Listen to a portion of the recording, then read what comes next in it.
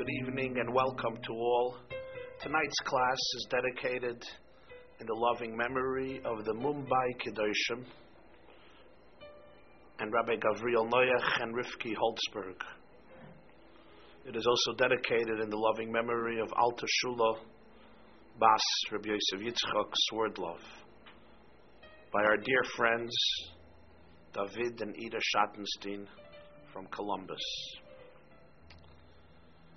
They tell the story about a guy who's walking down the street and he sees two people engaged in strange work. One guy was digging holes and the other guy was covering each hole.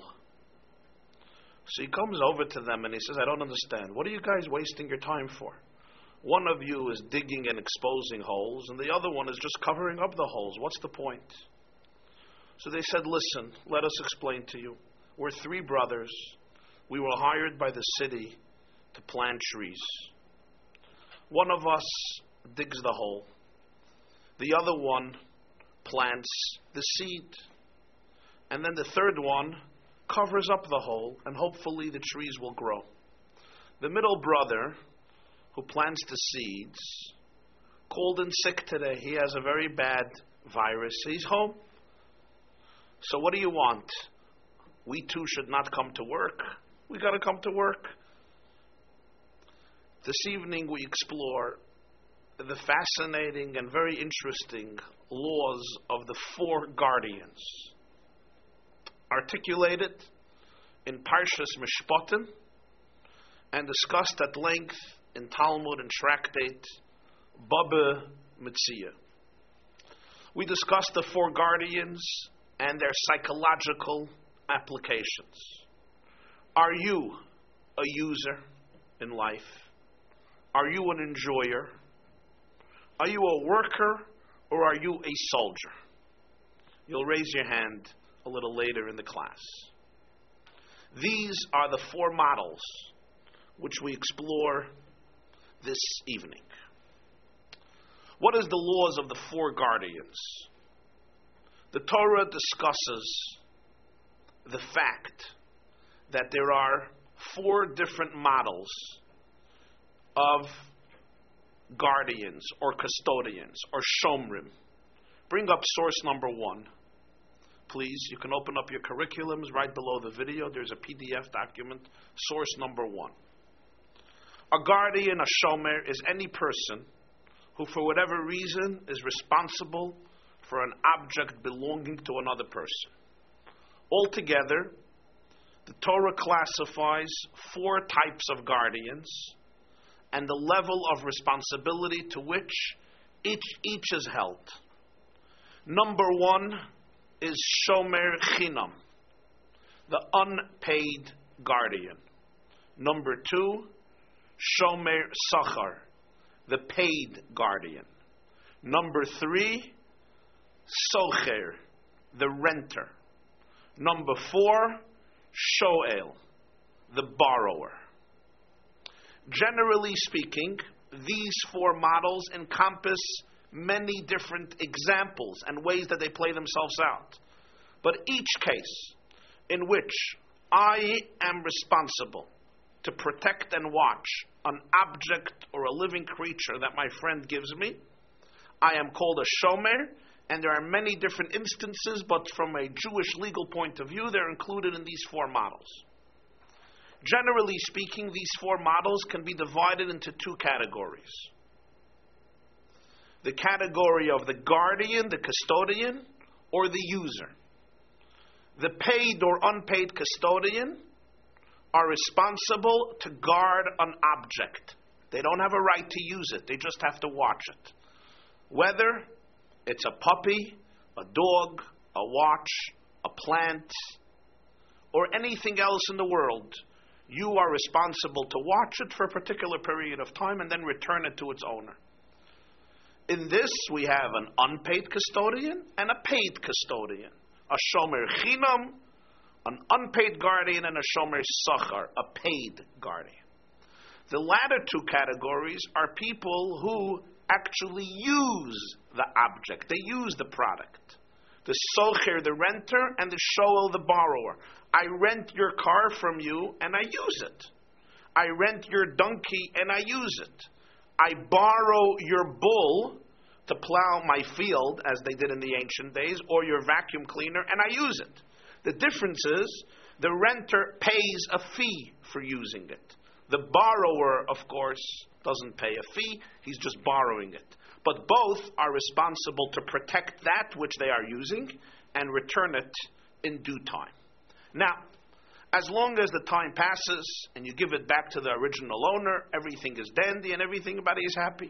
You gave me your puppy to watch for a few weeks. You went to Florida, or wherever you went to. You come back. I give it back to you. Great. The problem, of course, is if the time comes up, the time comes and you can't return the object or the animal or the creature, and the reason is it's gone. It's lost, it died, it was stolen, it's gone, it's damaged. What happens now? Who bears responsibility? Here is where it becomes, as they say in Yiddish, lebendig and shtet. Now it's lively. So the Torah articulates the laws in the portion of Mishpatim, and the Mishnah in Tractate Baba Metzia summarizes the laws. Bring up source number 2, please. Source number 2 is the Mishnah in Baba Metzia, Daf Tzadik Gimel Amar Aleph 93a. Zok the Mishnah. Arba Shomrim Hein, there are 4 guardians, Shomer Chinam, HaShoyel, Noisisachar, VaSoicher. The unpaid guardian on one extreme, the borrower on the other extreme. Noisisachar is the paid guardian, VaSoicher, and the renter. What is the difference between the 4? So the Mishnah continues. Shomer Chinam Nishba al HaKoil. The unpaid guardian swears on everything. Any mishap that occurs, he swears that he's not responsible, he was not negligent, he did his duty, and he's absolved. Hashoyel Mishalem HaKoil. The borrower pays for any mishap. He bears responsibility. Noisei Sachar v'hasoicher. How about the paid guardian and the renter? Nishboyim ala shvura v'ala shvuya v'ala mesa. They have to swear that they fulfilled their duty. If the animal's limbs were broken, or the animal was seized, was captured, was taken, or it died a natural death, but they have to pay if it was lost or stolen. So here the Mishnah very briefly presents the laws that apply to these 4 guardians, to these 4 custodians. And we have it summarized in source number 3. Please bring up source number 3 in your curriculum, right below the video, source number 3. The first case is the Shomer Chinam, the unpaid guardian. The unpaid guardian is someone who's taking care of another's property purely as a favor. He is receiving no compensation for his trouble. Although he is duty-bound to care for the object, because he took responsibility for it, his responsibility in a case of mishap is minimal, because he's doing you a favor. He's doing it for free. If the object is damaged or lost as a result of his negligence, then he must pay. Let's say he left the door open at night. He leaves the door wide open and the puppy runs away, then he was negligent. He has to pay. But as long as he has provided the reasonable care to which he obliged himself, and he takes an oath to that effect, he is absolved from responsibility. So if somebody breaks into the house at night and takes the animal, or steals the diamond ring, or steals the watch, or he's walking with the dog in the street, he's giving it a walk, and it runs off and it gets lost, he is absolved from responsibility. He just has to swear that he was not negligent. He tells the real story, and he doesn't have to pay. That's category number 1. Category number 2, continue in source number 3. The paid guardian. The paid guardian is being paid for his services. Since he's being paid for his services, the level of care he is expected to provide and his responsibility in the case of mishap is greater. After all, you're paying him for his services. You expect him to elevate the notch of security. Here the Torah differentiates between avoidable damages, such as loss, theft, and unavoidable damages, such as armed robbery or natural death. The paid guardian is responsible for the former, but he is absolved by oath of the latter. He is responsible if it gets lost. He can't say, it just ran away, what do you want me to do? That's why I paid you to hold on to it and make sure it doesn't run away. He can't say, oh, somebody broke into my house and took it. Well, you should have been there. That's why I'm paying you. But if the animal dies naturally, if there's an earthquake, if a natural disaster happens, if it gets kidnapped, if it gets seized through armed robbery, there was nothing he can do. It was unavoidable. Here he says, you're paying me, and I watched it, but this was something I could not control. He is absolved. Number 3, the renter. The renter uses the object, but he pays for its use. So the Talmud actually cites 2 opinions of the status of the renter. Rabbi Yehuda, Rabbi Judah rules that he is like an unpaid guardian who is responsible only for outright negligence. And the reason is, he says, he uses it, but he also pays for it. So the use is paid for. Now he guards it for free. So he's like the unpaid custodian. Rabbi Meir is of the opinion that his obligations are identical to that of the paid custodian, and he's liable also for avoidable damages, like gneva and aveda, like theft and loss. The verdict follows the latter opinion of Rabbi Meir. That is the verdict that a seicher, a renter, is like a shomer sachar. He is treated legally as a paid custodian. He's absolved from unavoidable damages. He is held responsible for avoidable damages. Finally, we come to number 4, the borrower. The borrower, he holds the highest level of liability. Unlike the first 2 guardians, the paid custodian and the unpaid custodian, whose care of the object is for the sake of its owner, the object has been given to the borrower solely for his own benefit, and he doesn't even pay a thing. The renter also uses it for himself, but at least he pays. The borrower pays nothing. So he gets to use it and enjoy it and appreciate it for as long as he borrowed it, and he gives nothing in return. As a result, the Torah holds him responsible to return that which has been given to him intact, or else make good on its value, regardless of his degree of fault in the damage. Even if the borrowed object was destroyed by a lightning bolt, it was destroyed by a hurricane or by a tsunami, it's not his fault. The borrower must pay. You borrowed it for free, you used it, just return what you took, and I don't care what happened to it. So, in summation, we have the 4 guardians, we have the unpaid custodian, who is absolved of almost everything, even if it gets lost or stolen, as long as he was not negligent. We have the paid custodian and the renter, and we have finally the borrower. 4 categories with different laws to each one. Now,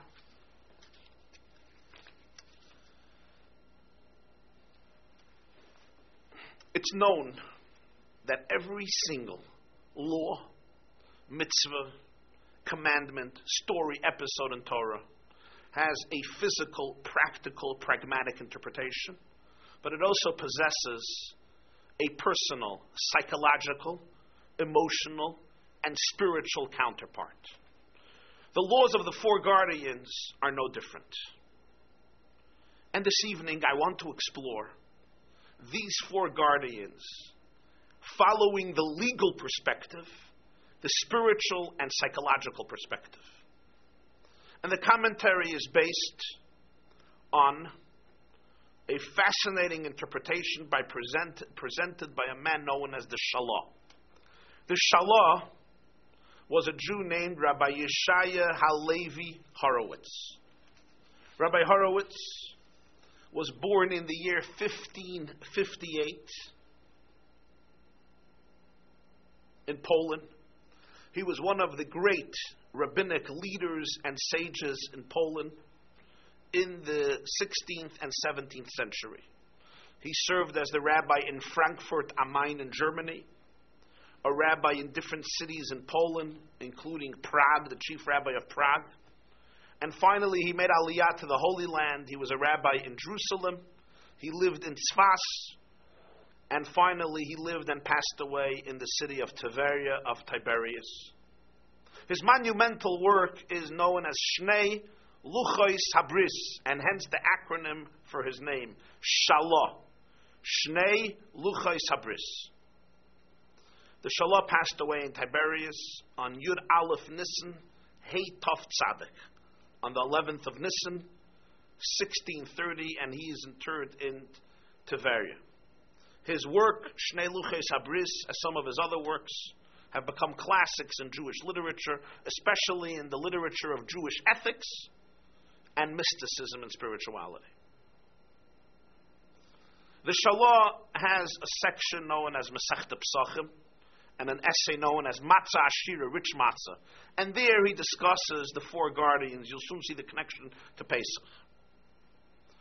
His commentary has been elucidated and elaborated upon by the Lubavitcher Rebbe, who I had the privilege of hearing this talk from him on the Shabbos of Vayishlach, Tovshin Memzai in 1987, where he discussed this commentary of the Shalah about the four custodians, and based on their commentaries, I'm presenting one idea from a much longer and elaborate discussion, and its contemporary applications to each of our lives.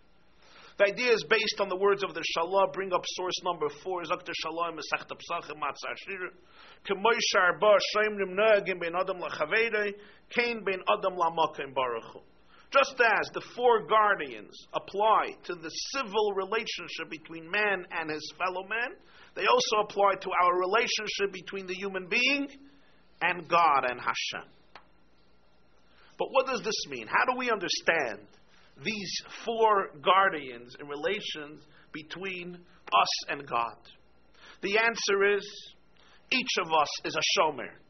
Each of us was given responsibility to be a steward, to be a guardian, to be a custodian of what?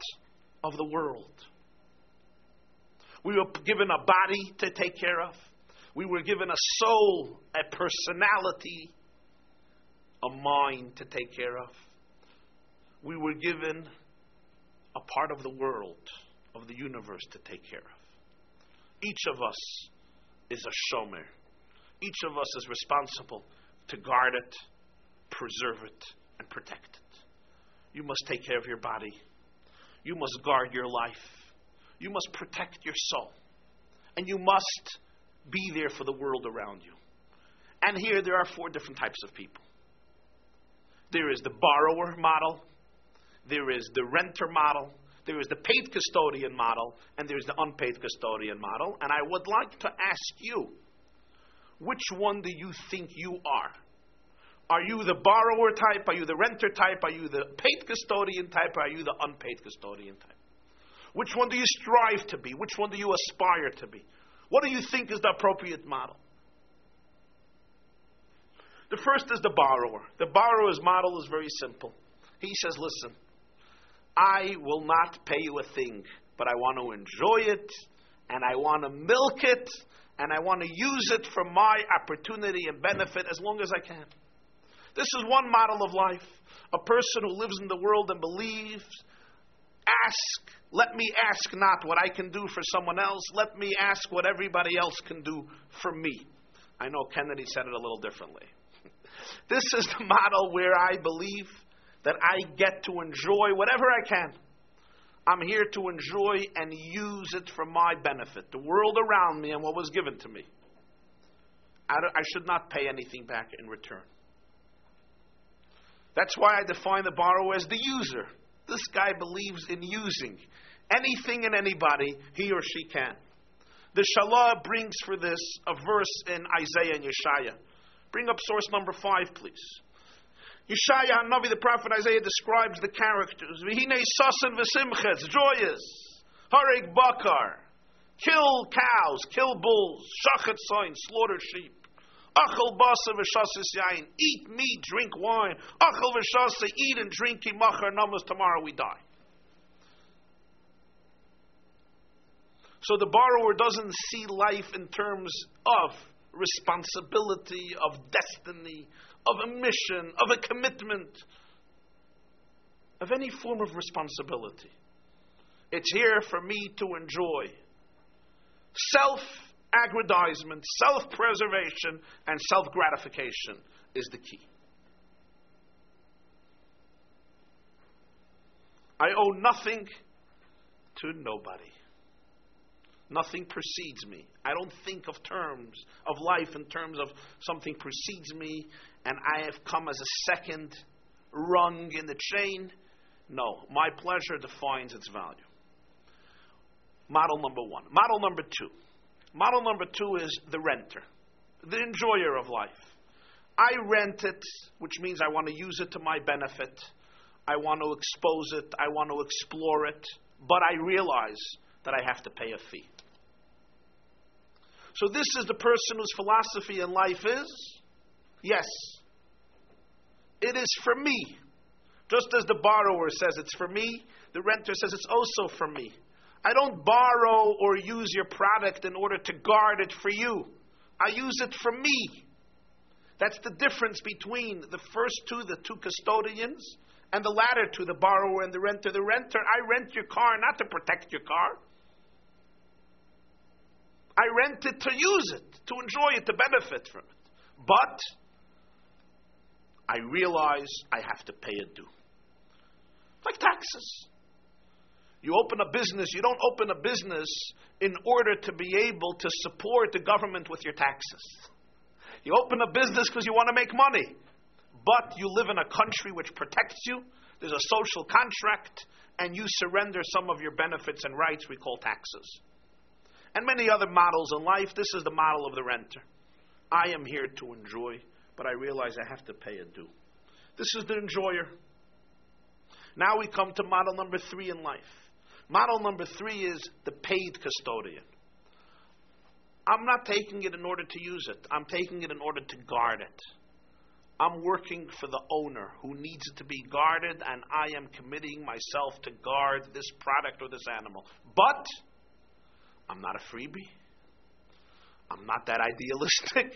I need to get paid. I need to take care of myself. I'm a servant. I'm a worker. I'm not the user, and I'm not even the enjoyer. I'm here to work. I'm committed. I'm responsible. I realize that there's a mission I have to fulfill in life, but I want to get paid. This is model number 3. And in our relationship with life, and with God, and with morality, and with humanity, and with history, there are 3 models. There's the one who focuses completely on himself, the narcissist. It's just for me and I don't owe anybody anything. There is the renter. It's for me, but yes, God, I will pay my due.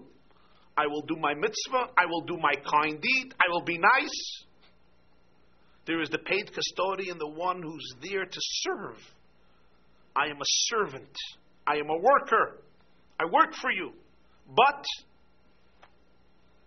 I need a return.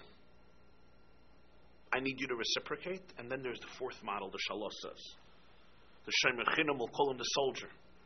The Shomer Chinam says, I don't actually need anything. I don't have any expectations. I don't have any needs. I was created to serve you. That is my identity.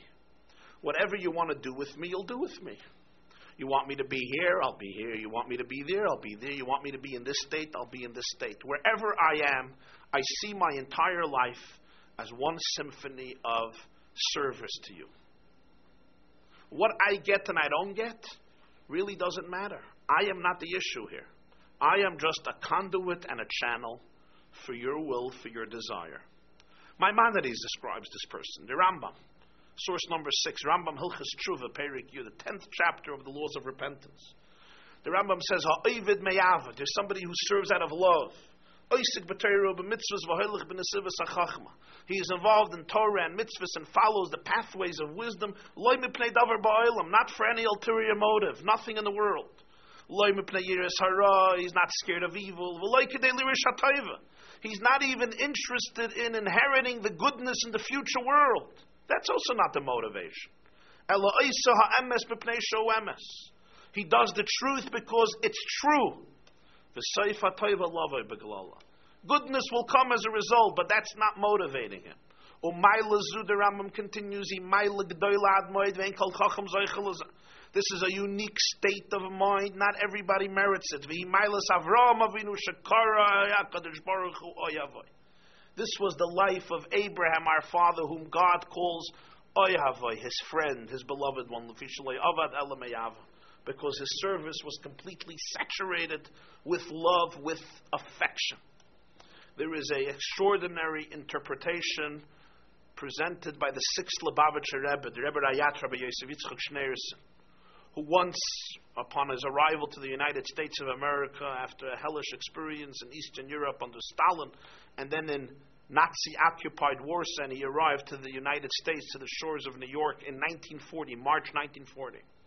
And shortly thereafter, he once said the following interpretation. We say in the book of Psalms, in Tehillim, in Hallel, Ana Hashem ki ani avdecha, ani avdecha ben amasecha pitachta l'meisera. What do these words mean? Ana Hashem ki ani avdecha. They're usually translated as, Ana Hashem, please God, help me out, ki ani avdecha, I am your servant. But the Lubavitcher Rebbe asked the following question. Ana, which means please, is usually written with an aleph at the end. Aleph, nun, aleph. As in Hallel, Ana Hashem Hoshiyana, please God, help us. Here, however, the verse is written with a hey. The word is written with a hey. Ana, aleph, nun, hey. Ana Hashem, not aleph, nun, aleph, but aleph, nun, hey. Aleph, nun, aleph is a request when you beseech someone and say, please. Aleph, nun, hey actually means something else. It means we're in Hebrew. What King David is saying is, Ana Hashem ki ani avdecha. Sag mir Eibishter vu, weil ich bin dein Knecht. Tell me, God, where you want me to be, because I am your servant. This is the model of the unpaid guardian. I have no preconceived and defined expectations, objectives for myself. Tell me, Ana, where? Ki ani avdecha. I have nothing. I'm yours. As the Mishnah says at the end of Tractate Kiddushin, Ani nivreisi l'shamer sheskoini. I was created to serve my Creator. That is who I am. I'm yours. I'm here to serve you, to fulfill your will. Tell me where. Ana. Tell me how. You want to pay me, you'll pay me. You don't want to pay me, you won't pay me. This is the Shomer Chinam. This is the fourth model, the Shalosas. The Baal Shem Tov once explained as a verse, Shivisi Hashem lenegdi samid, which means I place God before me continuously. So the Baal Shem Tov said Shivisi, which is usually translated as I place, can also be translated as identical, from the word hishtavos. Identical, the same, sameness. So the Baal Shem Tov writes, in his book Tzavos HaRivosh, he says, extraordinary interpretation, Shivisi Hashem lenegdi samid means when God is before me continuously, Shivisi, then everything in life is identical. If God is always before me, then every experience in life is identical. There's no such a thing that some experiences I'm exhilarated, I'm up there, I'm inspired. And other experiences I'm down, I'm shattered, I'm destroyed, I'm in despair. Shivisi. If God is always before me, if I'm an unpaid custodian, Anash, tell me where you want me to be, and I'm in. I'm just serving you. I'm a channel for your will. I'm a conduit for your purpose in every moment, at every encounter, and under all circumstances. Shivisi. Yes and no become identical. Al hein hein v'al lav hein, to quote a famous opinion of Rabbi Akiva and Mechilta, how the Jews responded to the Ten Commandments. Al hein hein, on yes they said yes. V'al lav, and on no, they also said hein, they also said yes. There's a story about the holy Reb Nachum of Chernobyl, a student of the Baal Shem Tov, the holy Baal Shem Tov. And the Heilige Chernobyl Magid Reb Nachum of Chernobyl once came to a city, and he found out that there was no mikveh in the city. There was no spiritual ritual bath for Jewish women, so necessary for the integrity and the holiness of the Jewish family. And he asks, is there nobody who can build a mikveh? And they say, we're poor people, we can't afford a mikveh. Reb Nachum of Chernobyl says, is there not one Jew who can afford a mikveh? They say, there's one man who can do it, but he is so stingy. He refuses to part with even a single ruble. On Shabbos, Reb Nachum Chernobyl gets up on the bimah, gitar clap, and he says, listen, whoever donates the money to build a mikveh in this town, I am giving him my share of Olam Haba, my share of the world to come. Now this wealthy Jew was stingy, but he was not a fool. To acquire on a golden platter the part of Reb Nachum of Chernobyl in the world to come was not a deal you refuse. And he immediately after Shabbos put down the money, around 20,000 ruble, to construct a beautiful mikveh for Jewish women in the city. And Reb Nachum Chernobyler would give him Olam Haba, the world to come. And the mikveh was built. I want you to think about the story for a moment. Many Jews would think to themselves, what does this mean? Somebody once asked me, what does this mean? The whole reason he does or she does mitzvahs, the whole reason he or she is committed to Torah and mitzvahs is because he or she believes that this is their passport to Olam Haba, to the world to come. This world is a temporary journey, and ultimately in the world to come, he or she wants to have the ultimate reward. Here, Reb Nachum of Chernobyl is building a mikveh, and he's giving away his Olam Haba. Why should he do it? But Reb Nachum Chernobyl was a shomer chinam. He wasn't a shomer sachar. He was an unpaid custodian. He wasn't a paid custodian. In the words of the Rambam, oises ha'emes mipnei shu emes. He was involved in truth because it was true. It wasn't about him. I want the world to come. I want the ultimate reward. I want eternal bliss. The borrower says, I want to enjoy this world. And the paid custodian says, I'm serving you, but I want something in return. The unpaid custodian says, it's not about me. And if Jews don't have a mikveh, Jewish children will not be born with the spiritual sacredness that the Torah instructs the Jewish children to be born as a result of the mikveh. What do I need my Olam Haba for? What do I need my future reward for? I was created to serve. If I have to give my Olam Haba for the mikveh, so be it. This was the holy Reb Nachum of Chernobyl. This is the fourth model, the model of the unpaid custodian. And by the way, these four models don't only exist in our relationship with God, they exist in every single marriage. They exist in relationships between friends and people. There are four types of marriages. Here again, raise your hand. There's a marriage, so the model is, I'm a borrower, which means I will use the marriage for my benefit. Do I have to give back anything in return? No, it's about me. You know the story. This guy was on a date with a girl. So the girl afterwards complained that she can't go out with him again. Why not, she said. For the first 3 hours, all he did was, he spoke about himself. 3 hours. From 7 till 10, he didn't stop talking about himself.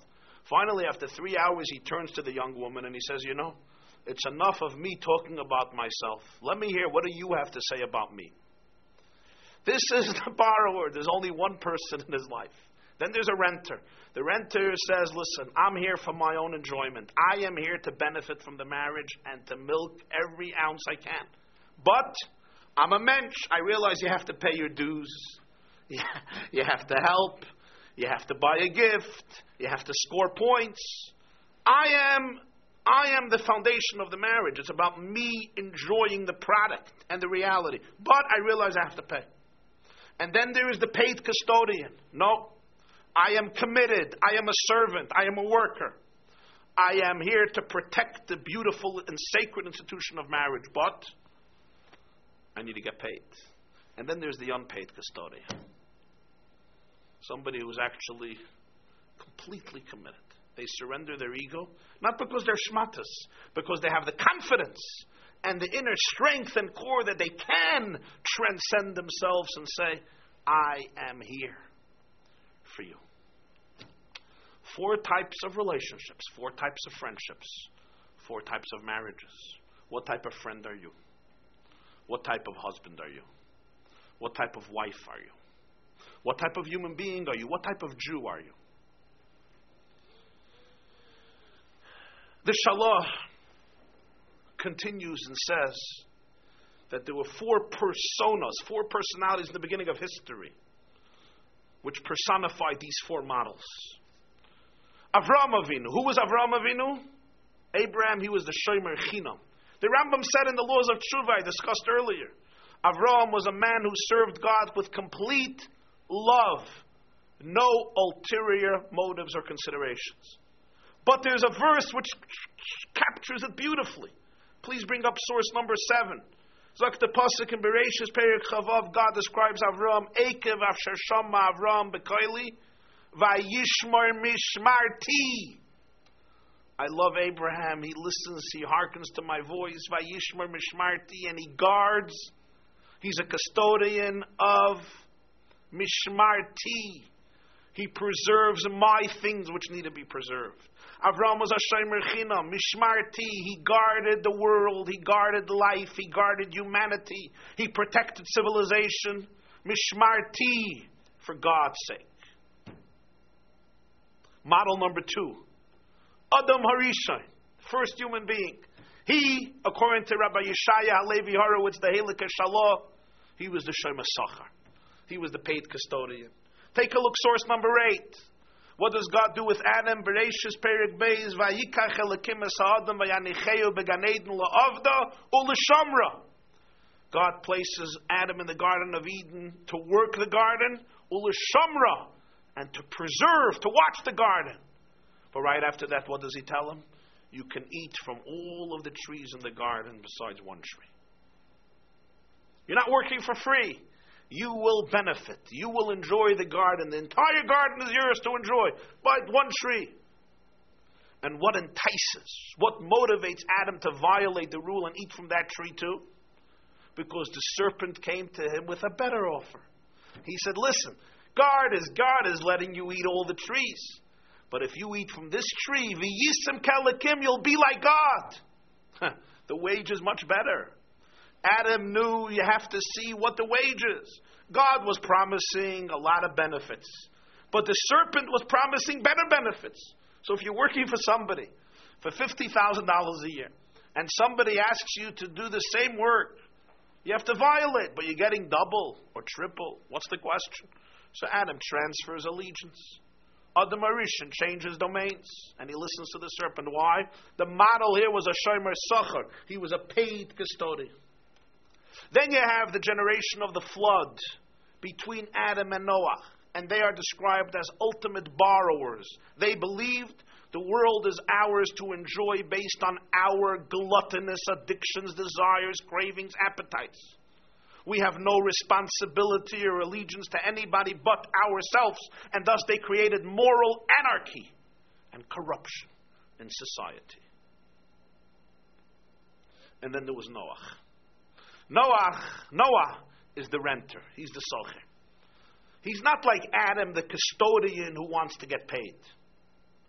He is the renter who is here to use and enjoy the world for his benefit. But he realizes you have to pay dues. You have to pay membership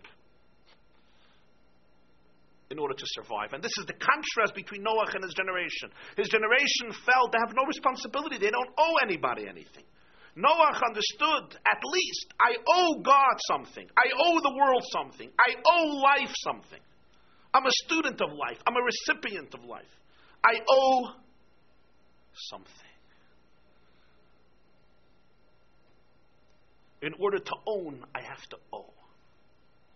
And that is why Noach is described. Open up source number 9. Bring up source number 9. Vayachal Noach ish ha'adama.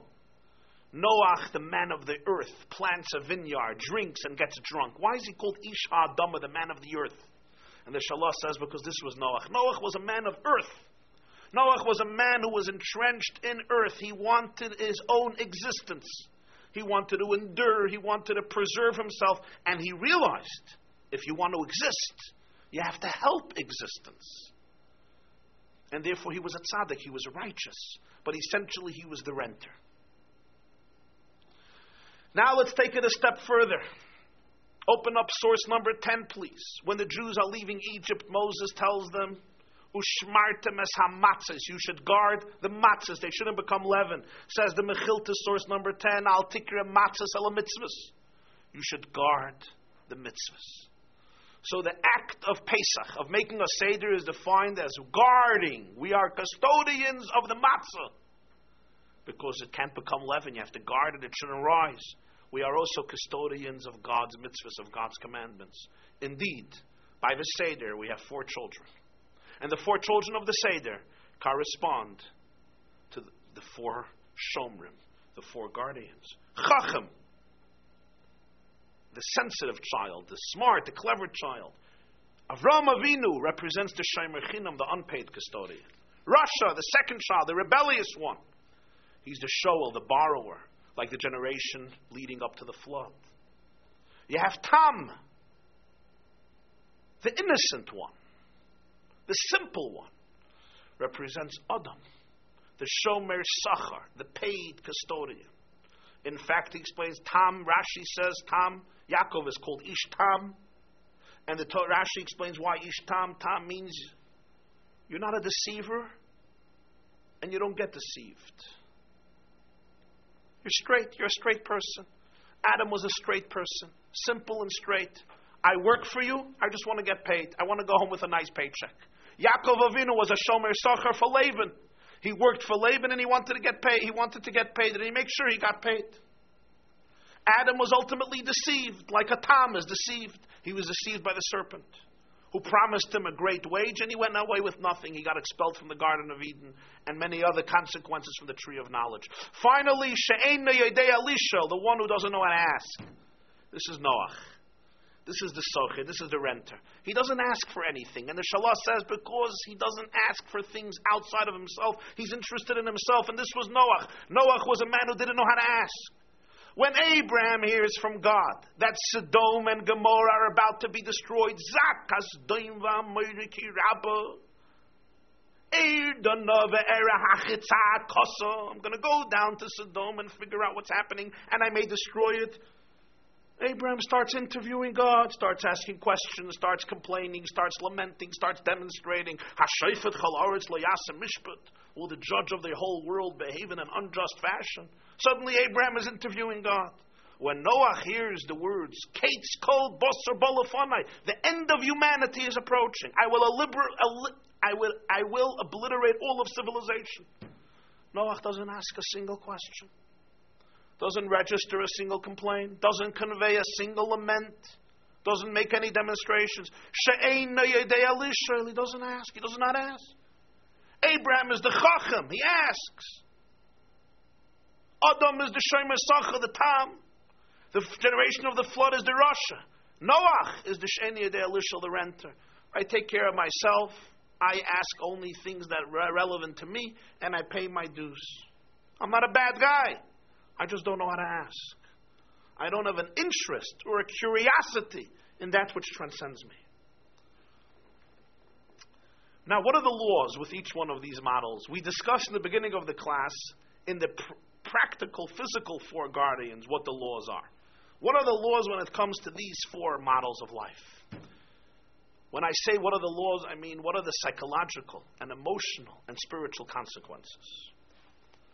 So, we know the verse, Hashem Tzilcha, in Tehillim, in Psalms. King David says, Hashem Tzilcha, God is your shadow. And the Baal Shem Tov once explained, what does it mean God is your shadow? The shadow follows you. Each movement you make is replicated in the shadow. God responds to us based on the way you define your relationship to life, to God, to history, to other people. is the way your shadow responds to you. Hashem Tzilcha, God is your shadow. So let's now go through these models we discussed. These four figures, these four personality types. The user, the enjoyer, the servant, the worker, and the soldier. And let us see how the legalistic formula articulated in Torah and in Talmud applies psychologically, emotionally, and spiritually to these four types of figures. The borrower. What was the law with the borrower? We explained the borrower is absolved of nothing. Even if an earthquake comes and kills the animal, even if a hurricane comes and seizes the object, he cannot claim it was unavoidable, there was nothing I can do. It's true there was nothing you can do, but you are responsible to compensate the lender for his or her loss. Psychologically speaking, it means this. You may choose the free lunch approach of the borrower, but then, says the Almighty, you must take full responsibility for your life as well. If things go weary in your life, if you err, if you blunder, even if circumstances beyond your control overwhelm you, it's your problem. After all, you decided it was your life. And this is the advantage and the disadvantage of the borrower. And I have to say, each of these four models has an advantage and has a disadvantage. There's no questioning that the borrower has advantages in life. Many of us know it. I want a free lunch and I don't want to give anything back in return. Narcissism, selfishness, self-centeredness is a quality that's very ingrained and entrenched in human nature. And many of us have days when we are borrowers or we are close to borrowers. But when the borrower falls, he has nobody to lean on. He has nobody to pick him up. He can't come and say, it's not my fault. This was unavoidable. You're right. Sometimes things in life are unavoidable. There are circumstances in life that are beyond anybody's control. There's nothing you can do about it. And when those circumstances happen and the borrower falls down, he has nobody to hold on to pick him up, to lift her up, to give them hope and camaraderie, because the borrower has only himself or herself in life. So the borrower might say, why am I so alone in life? But yes, you are ultimately alone. Just as in the good times you were alone, there was nothing but you. In the bad times, you are also alone. There is nobody left but you, and ultimately you lose that too. You never let anybody in your life. You may say today, it's not me, it's not my fault. But for you, there was nothing outside of me. So who do you want should share with you in your moment of agony, in your moment of crisis, in your moment of loss? This applies to marriage as well. There are people throughout their marriage, they're extremely self-centered. It's about me, my needs, my desires, my wants. And I don't even feel I have to give you back anything in return. But you know, circumstances in life change. Reality has a funny way of dealing with people, with all people, and self-centered people as well. And when that crisis comes, you don't have a partner whose hand you can hold to be able to walk through the valley of darkness or the challenges that arise, because you are ultimately alone in a very solitary and lonely world. Yes, when you were flying high, you didn't need anybody.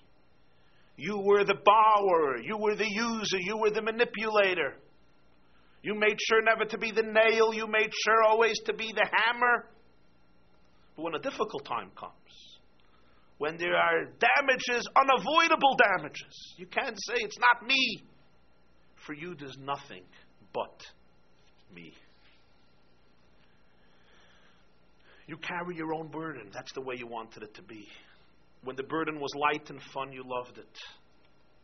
Now the burden is not light and it's not enjoyable, but you're alone. That's the borrower. And I should say the borrower itself has so many categories. The higher levels, lower levels. But this is the nucleus. This is the nucleus of the idea. I think we understand what it means. Then you have the renter. The renter also says, it's for me, but he pays. The paid custodian says, it's not for me, it's for you, but I want to get paid. Here there's a relationship that is molded. Here you're not left alone. Here you were always cognizant to the fact that there was someone else. There was another. And therefore, when there are unavoidable circumstances in life, when different realities in the world strike us, which we don't control, you are not alone. You are not in solitariness. You are not in solitude. You do not have to carry the burden of life alone. But you're not absolved completely. There are things you are responsible for. You did get paid for your work, and therefore you have to deliver. Someone paid you for watching it. If it was unavoidable, you don't carry the responsibility. But there are certain things you are responsible for. The renter, you're enjoying it. You're paid your dues, but you're enjoying it. You're responsible. You're responsible for theft. You're responsible for loss. As the Shalah explains it, theft means deception. We sometimes deceive ourselves or others, consciously or unconsciously. Losses, we lose things. We lose our time. We waste time. Sometimes in a marriage, you lose things. And sometimes you're deceptive unconsciously. You get paid. You're responsible for it. Gneva va'aveda, you're responsible.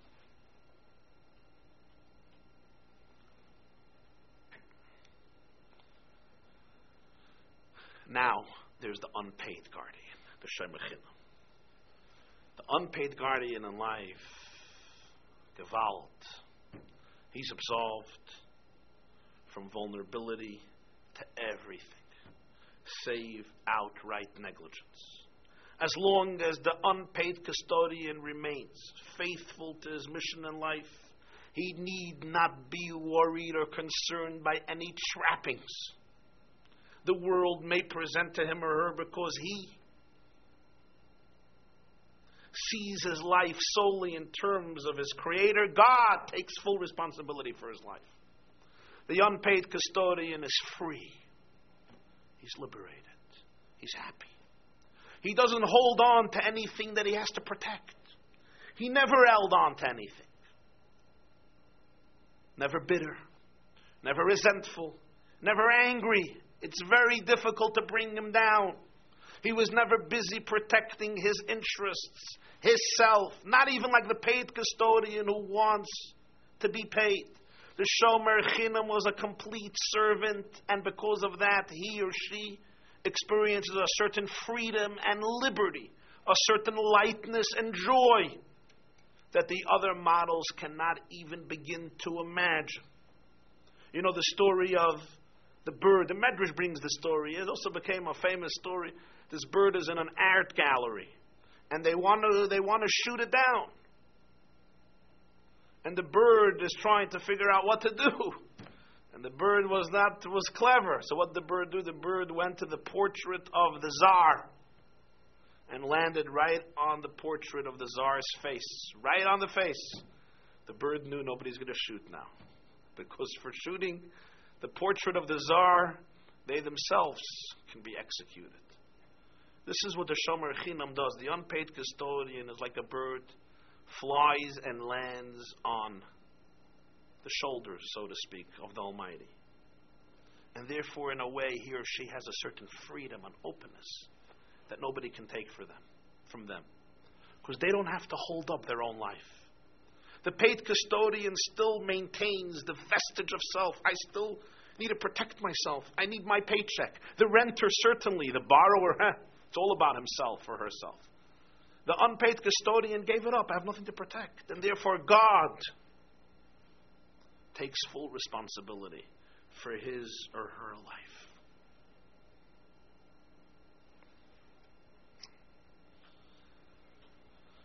You know the story, my friends, the story about a person passes away, comes up to heaven. And when people come to heaven, they're taken through a beach, a long beach, and at the shore of the beach, there's lovely sand. And the sand is filled with footsteps. And the person is shown the journey of his or her life. And the journey is expressed through the footsteps. When they were born and they just began to grow up, the footsteps were very small and tiny. As they grow older, the footsteps expand. And then when they grow old and sick, once again, the footsteps become small until they disappear. They vanish, which represents death. And each person is taken by God and shown their journey expressed in the footsteps in the sand. And each footstep, its shape, its size, its character, captures the state of mind and the state of heart the person was in during that stage of their life. Great, beautiful moments are expressed in robust, nice footsteps. Difficult moments are expressed in frail footsteps and so forth. And so this guy comes to heaven, and God takes him through and starts showing him his footsteps. And the man is looking at his footsteps, and he sees something very interesting. Near his footsteps are someone else's footsteps. There are two set of footprints, and he asks God, who is this one walking near me? And God says, my son, it's me. I walk near you throughout your life. I hold your hand. I'm there at your side from the moment you open your eyes until you breathe your last breath. And this man starts scrutinizing and examining his life, and he is intrigued by a very enigmatic detail. He sees that at some point in his life, there was no second set of footprints, only his. And when he looked closer, he realized that those were the worst, most difficult, most traumatic moments in his life. And he turns to God and he says, I don't understand. During these moments when I needed you most, you were not here for me. Why? And God says, my son, during those moments, I was not walking at your side. I was carrying you. The footsteps you see are not yours. They're mine.